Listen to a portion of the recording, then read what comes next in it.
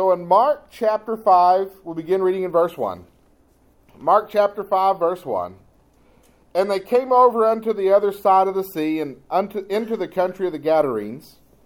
And when he was come out of the ship, immediately there met him out of the tombs a man with an unclean spirit, who had his dwelling among the tombs, and no man could bind him, no, not with chains, because that he had been often bound with fetters and chains, and the chains had been plucked asunder by him, and the fetters broken in pieces, neither could any man tame him.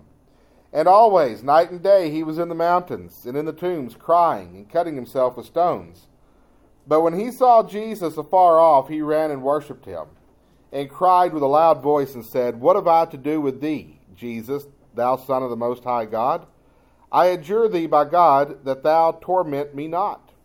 For he said unto him, Come out of the man, thou unclean spirit.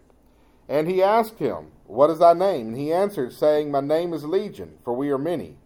And he besought him much that he would not send them away out of the country. Now there was nigh unto the mountains a great herd of swine feeding, and all the devils besought him, saying, Send us into the swine, that we may enter into them. And forthwith Jesus gave them leave, and the unclean spirits went out and entered into the swine, and the herd ran violently down a steep place into the sea. They were about 2,000, and were choked in the sea. And they that fed the swine fled and told it in the city and in the country, and they went out to see what it was that was done. And they came to Jesus, and see him that was possessed with a devil, and had the legion, sitting and clothed in his right mind, and they were afraid. And they that saw it told them how it befell to him that was possessed with the devil, and also concerning the swine. And they began to pray him to depart out of their coast. And when he was come into the ship, he that had been possessed with the devil prayed him that he might be with him. Howbeit Jesus suffered him not, but saith unto him, Go home to thy friends, and tell them how great things the Lord hath done for thee, and hath compassion on thee. And he departed, and began to publish in Decapolis how great things Jesus had done for him, and all men did marvel. In Mark chapter 5, we see a man possessed with demons, plural. When Jesus asks the name, the demon says, Legion, for we are many. This is a legion. There is an army of demons that has possessed this man. There were about 2,000 pigs that were possessed by demons when Jesus cast the demons out of the man and into the swine. 2,000. This man has got problems. This man is in as bad of a shape as you can possibly imagine. It's as bad of a condition. It's as hopeless of a condition. And we don't know how he got to be in that condition. We were talking this morning in Sunday school about helping someone who got themselves into that situation. Well, you knew what you were getting yourself into. Demonic possession is not a virus you happen to pick up in town. All right? Y'all ever go into Walmart and the buggies there? They've got that little thing where you can pull the little sanitizing wipe and you can wipe down the... Do that. Okay? Them buggies are nasty. All right? Sanitize them. I've turned into Adrian Monk with this sort of thing. It's bad. But you don't pick up a demonic possession like you pick up pink eye or a common cold or anything like that. Demonic possession follows intense sinful activity and rebellion against God. And so this man is possessed by a legion of demons. And he can't get himself out of this. He can't cast the devils out of himself. He's not enjoying this. He is in constant torment. But he can't help his situation. Everybody else, nobody else can help his situation. They try to just lock him up in chains out in the tombs, and they couldn't even do that. I mean, there's nothing anybody could do for this man. And he remains in this condition until he meets Jesus. Jesus liberated this man from his demons. And he restored this man to dignity and sanity. I've never met somebody that said, help me, Pastor, I'm possessed by a demon. But I have heard people talk about their demons, their addictions, their struggles, the sin that so easily besets them.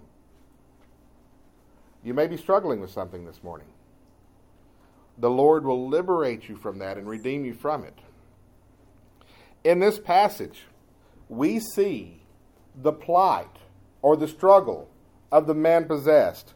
We see the liberation of the man possessed. And we see the response of the man possessed. Let's look at the plight of the man possessed. This man who is possessed with these devils, he was as good as dead. In fact, in verse 3, we see that he is dwelling among the tombs. Why is he dwelling among the tombs? Because nobody living was out there. Nobody living wanted to be around him. He was completely cut off from society. And remember, the biblical definition of death is separation.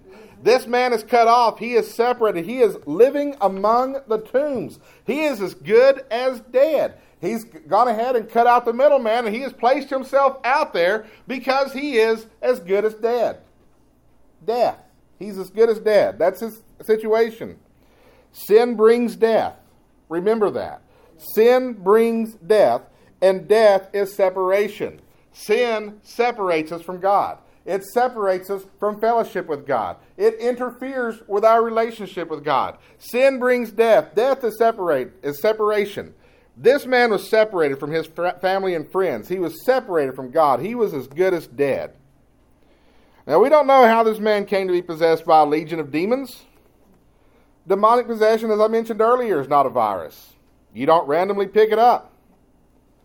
Demonic possession is something that happens when you give Satan space to work in your life.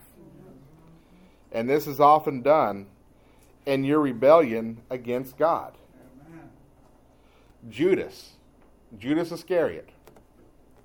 He didn't play with a Ouija board. Judas Iscariot wasn't even a drug addict. Judas Iscariot rejected Jesus as being the Christ. He rejected Jesus as being the Messiah. He was doing this Jesus thing so maybe he could get a high-ranking office out of the deal, or he could make some money. The Bible tells us in the book of John that he was the treasurer. He was the one who held the bag. And he was also a thief. He was embezzling from Jesus himself. And the Bible tells us that on the night that Jesus was betrayed, in John 13:27, that Satan entered into him. And Jesus said, "That thou doest quickly." Mm-hmm. And for 30 pieces of silver, the price of an unskilled slave, Judas sold out the only begotten Son of God.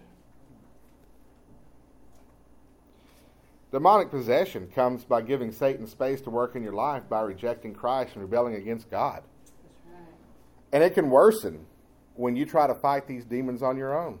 That's right. Matthew chapter 12, verses 43 through 45, we're told the story of a man.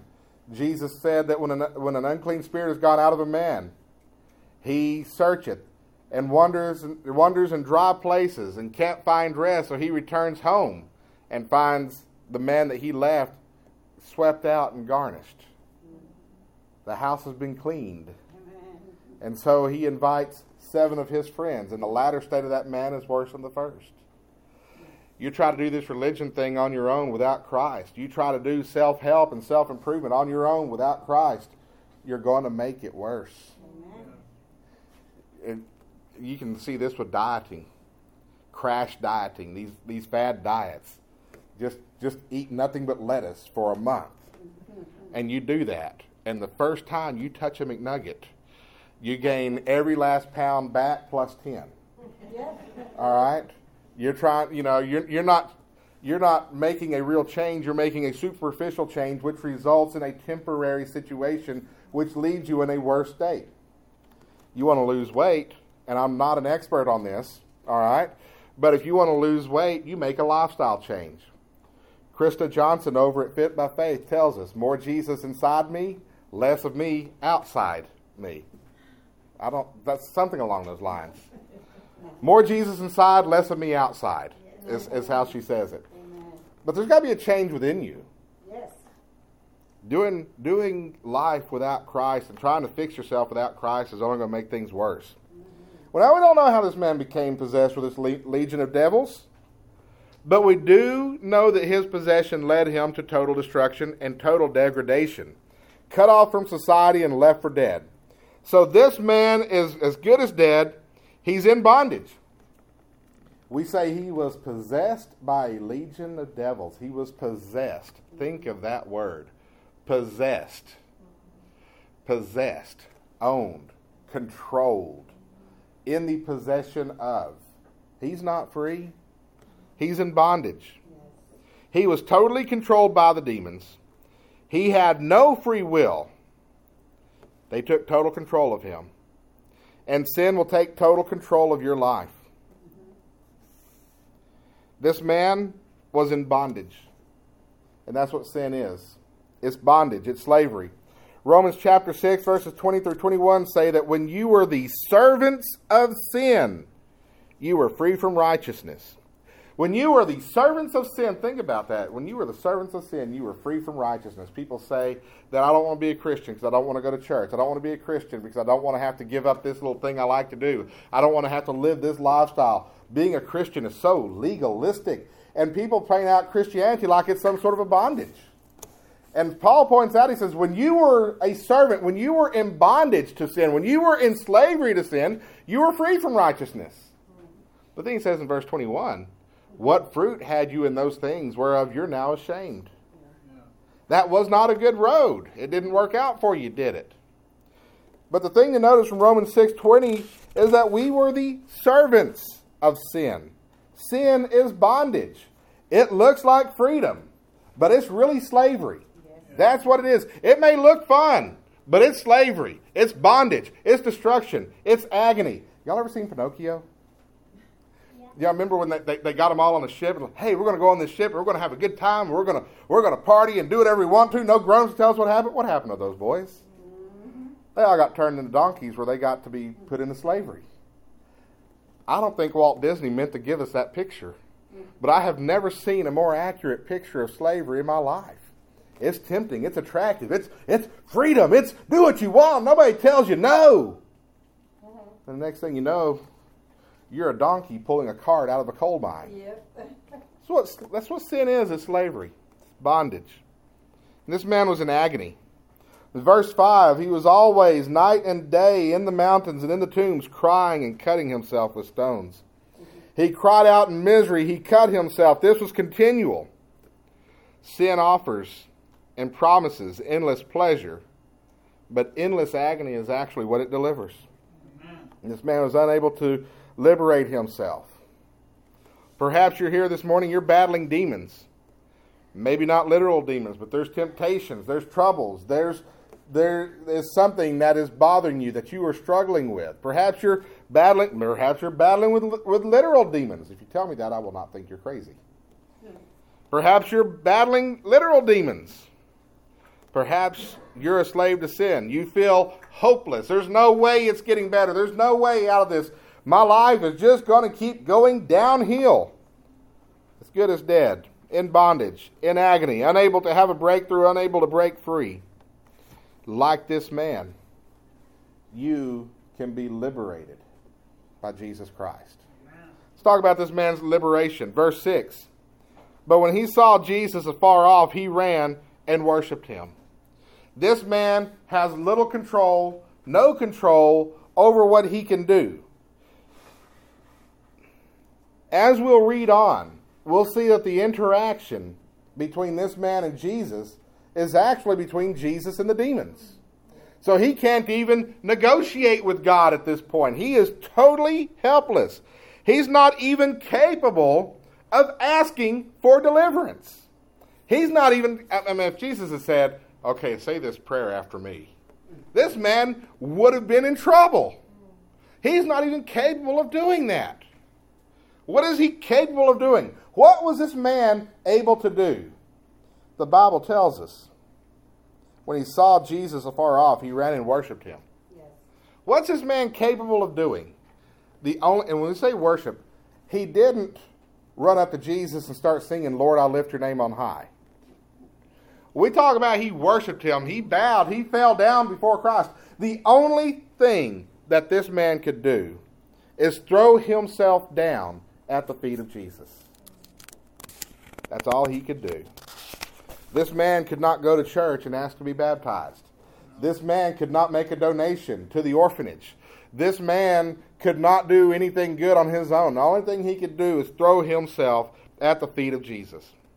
As sinners, we are incapable, unable. It is impossible for us to perform works of faith in order to be saved. Now, this is something that separates Baptist doctrine and, dare I say, true Christian doctrine from many of the other religions out there. Because other religions say if you do this, you can be enlightened. If you do this, you can be righteous. There are even Christian denominations that say you must perform works of faith in order to be saved. This man couldn't do any works of faith. The thief on the cross couldn't do any works of faith. And you know what? We can fool ourselves. We can't even do works of faith in order for salvation. As sinners, we are incapable of doing anything for our salvation. All we can do is surrender to the Lord. All we can do is bow down before the King and place ourselves at His mercy, to throw ourselves at the feet of Jesus and to call out to Him for forgiveness and salvation, to beg for His mercy, to beg for His forgiveness. That's all we're capable of doing. And then what He does with that is completely up to Him.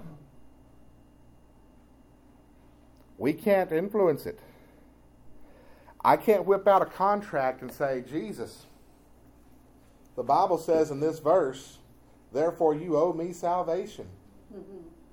No. Jesus made a promise. If you repent and believe, I will save you. But I can't tell Him that He owes me that. Business law. To have a contract, you have to have consideration. That means the two sides are swapping something. You give me something of value, I give you something of value. We have an agreement. But if you don't have anything of value to give me, then legally, we cannot have an agreement. I may give you something of value anyway, but that's not a binding contract. We have nothing of value to give Jesus. We have no consideration to pay Jesus. The Bible tells us in Romans chapter 4, now to him that worketh is the reward not reckoned out of grace, but of debt. Yep. God owes us nothing. God gives us salvation. We didn't deserve it. We couldn't buy it. There's nothing we could do to warrant it. That's grace. So you put yourself at the feet of Jesus. Yes. You're asking for His mercy, for His forgiveness, for His salvation. And He's under no obligation to. But you know He'll do it. That's trust. That's faith. That's belief. And that's what it means to believe on Him. You trust that He paid for your sins on the cross. You trust Him to receive you because of what He did on the cross and because of the promise He made to you. You believe on Him. You place yourself at His mercy. That's repentance and faith for which the Lord gives salvation. That's all this man here in chapter 5 was capable of doing, was to throw himself at the feet of Jesus. That's all he could do. And in verse 8, Jesus said, "Come out of the man, thou unclean spirit." Now, when the man threw himself at the feet of Jesus, Jesus didn't tell the man, okay, here's what you've got to do to overcome this demon. No, because the man was incapable. He commanded the legion of spirits to come out of the man, and He expelled them into a herd of swine, which then stampeded to destruction. Brother Jimmy likes to point out in this passage that pigs won't even live in the conditions that some people will live in. Jesus cleansed the man. This man did not cast the demons out himself. He didn't reform himself. He didn't turn his life around. He just threw himself at the feet of Jesus. Jesus cleansed him of the demons. When you go to the Lord for salvation, He will deal with your demons. He will deal with the sin in your life. And He will cleanse you. And He will transform you. Now, you're going to go through some things to have that happen. It's not going to be a magical little bibbity-boppity-boo moment where the fairy godmother shows up with the pumpkin carriage. The transformation is going to happen over time through life experiences, and Scripture bears this out. But the Lord will cleanse you of your demons. He'll save you, then He'll transform you. And let's see what happens to this man in verse 15. And they come to Jesus and see him that was possessed with the devil and had the legion, sitting and clothed and in his right mind. And they were afraid. Here you have a man who has just been liberated from his demons, has just been saved, has just been transformed, and he is back in his right mind, and he's got his clothes on, he's buttoned up his shirt, and he is sitting upright, and he is behaving himself. This man is a new man. The Bible tells us that if any man be in Christ, he is a new creature. He has completely been transformed, given a sound mind, clothed in calm. The Bible teaches us that God has given us a spirit of power and a spirit of a sound mind. This guy has a testimony. He was possessed by demons, but he's been liberated. He was out of control, but now he's in control. He has totally been transformed. And when you look at this man's life, there is a noticeable change. He was transformed. And he had such a testimony. That change was so significant that everybody there was afraid of Jesus. Like, we don't know what just happened here, but Jesus, you got to go. And don't be surprised if that's people's reaction to the change that the Lord brings in your life. When Christ liberates you from sin, when He saves you, it changes you. You're a different person. And that's what you want. You want to be healed. You want to be liberated from sin. 20 years ago, I was a different guy. I was telling the Smiths, stories of what I did in college. And they're like, we're going to have to keep an eye on you. No, I'm different now. There's like 3 funny stories about that period of my life, and I told them all 3 of them. But you're changed. Yes. You're different. You're a new person. He's transformed you. And that's what you want. Yes. Otherwise, why come to Jesus? The idea that we can remain in our sinful state after salvation is not only wrong, but it makes no sense. The world is out there saying the world is trying to adopt this form of Christianity that has no power to it. The world is adopting a form of godliness while denying the power of God. They say, well, the Lord will just accept us all as we are. But they say that it doesn't matter what you are. It doesn't matter how you behave. It doesn't matter what your values are. It doesn't matter what you believe. Just know that God's going to receive us all because He's graceful. And this form of Christianity does not impact people. It does not change people. It does not help people. It does not transform people. It does not liberate people. There's no transformation that takes place in that message.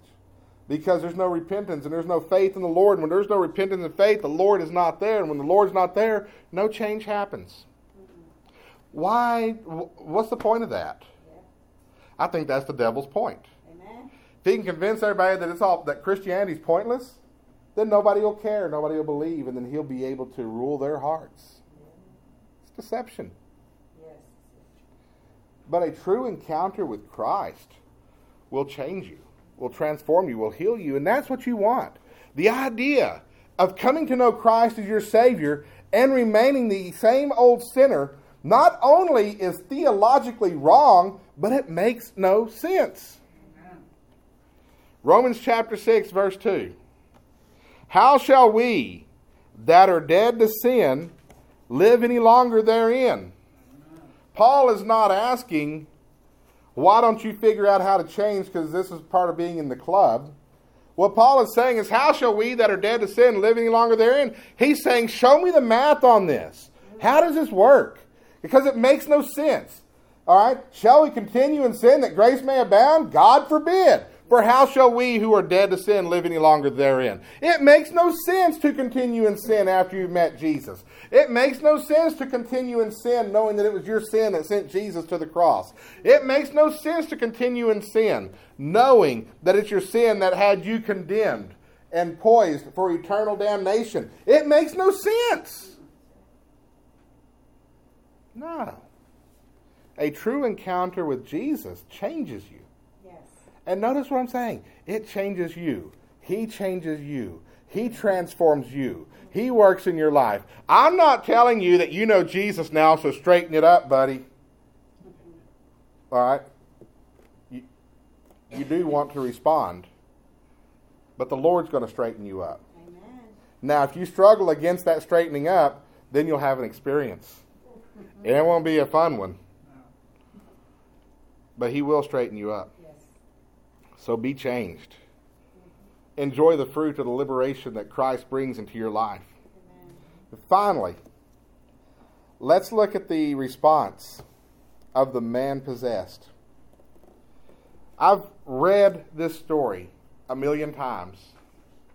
I have missed okay, maybe not 1,000,000. I do exaggerate some. But I've read this story a bunch. And I've always ended this story with the man went to go tell all his friends, and we should all tell about Jesus, right? I keep missing verse 18. I want y'all to think about verse 18 for a minute.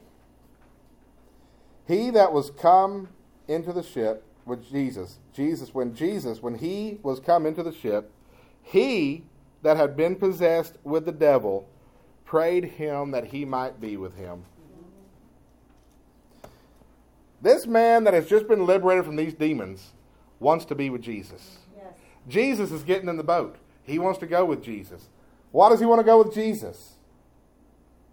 I think because he was so thankful to Jesus that he wanted to work with Jesus. Amen. Jesus had these disciples. I want to be one of them guys. I'm ready to go to work for Jesus. You know, you had the young man, he came to Jesus, said, Lord, I'll follow you wherever you go. Jesus said, foxes have holes and birds have nests, but I have nowhere to lay my head. He's like, the animals have places to go. I can't even afford the Motel 6, all right? And the guy's like, oh, maybe this is not so glamorous after all, and he walks off.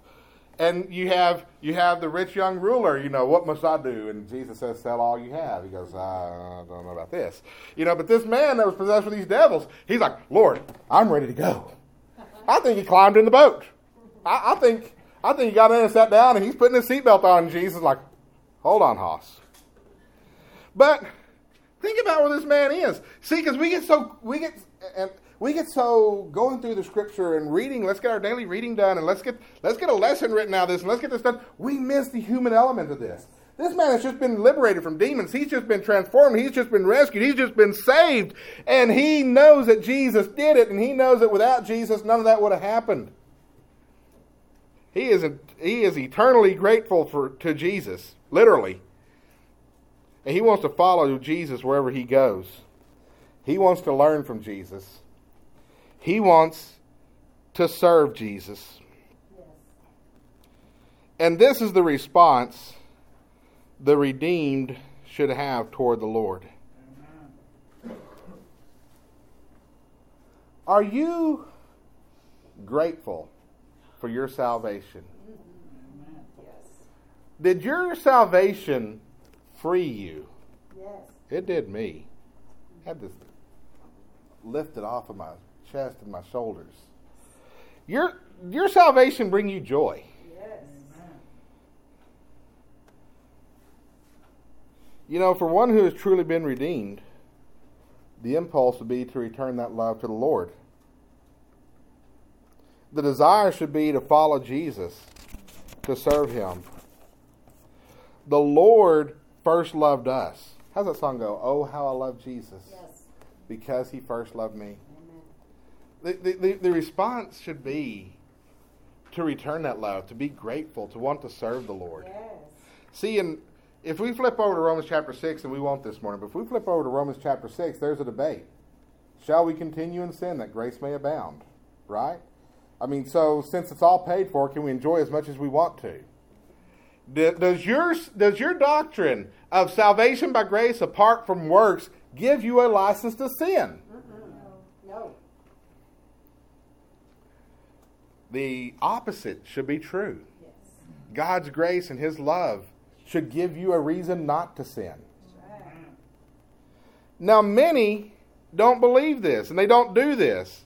They don't have that response toward Jesus, that response of love, that response of gratitude, that response of, I want to live my life for Him. Many are not like the man who wants to get in the boat and go with Jesus wherever He goes. All right? They don't, they want to go back to the old life. They want to just keep on as it always has been. You know why? Because they don't realize they've been liberated. Right. Many don't trust the Lord's redemption. They don't trust Him to save. They don't think that they were really saved. They think to some degree they've still got to work it out on their own. Others don't think that there was anything to be saved from. I was basically a good guy. I just needed to get my ticket punched. There we go. That's not salvation. Because if you're not trusting the Lord to redeem you, you're not trusting the Lord. That's right. If your faith to get into heaven is not exclusively in Jesus, you're not trusting the Lord. And if you don't think there is anything to be saved from, I dare tell you that you never repented. Because you don't think that there's anything wrong with what was going on in your life before you met Jesus. That's not salvation. Repentance and faith are not there. Some say that salvation by grace through faith without a requirement of works is an excuse or a license to sin. In reality, it's the reason you don't sin. You are grateful and in love with the Lord for rescuing you from sin. How shall we that are dead to sin live any longer therein? This man wants to go with Jesus. I feel sorry for this man. I mean, he's just been liberated. He's got his right mind. He is not beset by these demons. He's not being held back anymore. And, he's back in his right mind. Things are back to normal. Except, now you know how townspeople are. Mm-hmm. He'll always be that guy, right? He wants to go with Jesus. Serve Jesus. Walk with Jesus. Talk with Jesus. Let Jesus teach him. This man's had a hard life. Just wants to go with Jesus. Jesus says, no. I feel sorry for this man. I'm not questioning the Lord at all. Don't take me wrong. But to be told no. How many people did Jesus say, follow me, and they didn't? Right. I'll follow you, but let me go bury my father first. Jesus says, let the dead bury their dead. Everybody's got, I'd go with you, but I got these obligations here. Mm-hmm. This man, no obligations. I'll follow you, Jesus. Just take me. Jesus says, no. Mm-hmm. Maybe I'm taking that too personal. Oh. Verse 19, though, howbeit Jesus suffered him not, but said unto him, go home to thy friends, and tell them how great things the Lord hath done for thee, and hath had compassion on thee. What the Lord wanted this man to do was to share his testimony and lead others to the faith, and he did. Yes. Your testimony should point others to Jesus. Amen. Your testimony can impact the kingdom. Yes. It's okay to share your testimony. Yes. It's okay to let people know that you were not always perfect. That's right. It's okay to let people know that you were a sinner. Mm-hmm. Because that testimony can impact people. Yes. We have a man in this community. His testimony is right there in front of everybody. Mm-hmm. Dallas Houston. People that knew Dallas Houston in the 1970s, 1980s, local radio personality here. They'd tell you about a drunk man, an angry man, a man that was hard to get along with, a man that was combative. I don't know what year it was. Late 80s, early 90s. The Lord saved Dallas. Mm-hmm. It's a new Dallas now. I've never met the combative Dallas. I've met a warm, loving, advising, counseling Dallas. I've met a Dallas that went before an entire group of women and confessed his sins to them. I know a Dallas that is preaching the gospel now this morning at the First Baptist Church of Center City. Leads a men's Bible study. That's a testimony. And that's a testimony that God can take somebody that many would regard as the worst sinner in town, turn him into a beacon of light. Your testimony can change lives. Are you driven to glorify the Lord with your life? That's what we're about here. Yes. That's what we believe. Amen. What we believe as Christians at Life Point Baptist Church, that we were all sinners. There's not a single one of us that can look back on our lives prior to salvation and say, we were any better off than this man possessed with these devils. Now, I didn't live in a cemetery. I mowed one. But I didn't live in a cemetery. I didn't have chains that I had broken. I did not have a legion of devils possessing me, although Jessica may debate that. But I was pretty bad off. I was sinful. I was wretched. I was in bondage to the sin. I had bad ideas. I was being led down the path of destruction. And God sent these messengers into my life. The director of the Association of Baptist Students, the preacher at University Baptist Church, the preacher at Kraft Baptist Church, the pastor at Rocky Springs Baptist Church, the next pastor at Rocky Springs Baptist Church, youth directors, Jessica, evangelist, Jessica, Christians who wanted to witness to me, Jessica. She was persistent. And then the Lord at the right time convicted me of my sin and called me to salvation. And Brother Jim Slocum said, "You'll be different." I said, "I got to go to work tomorrow, Jim. Ain't nothing changed." I was wrong. The Lord completely changed me. This is every one of us. Because y'all have all shared bits and pieces of your testimony. Yes. And you could have lived a squeaky clean life, still be in the same bondage this man possessed with these devils was in. Because you can be in bondage to the squeaky clean life, trying to stay pleasing to the Lord when it's nothing that you do that pleases the Lord, but it's your faith that does. Amen. Do you know the Lord is your Savior? I'll ask the question once again. Jesus asked you, "Why should I let you into heaven?" What will your answer be? Any answer less than His redemption and His grace on you will leave you short of heaven.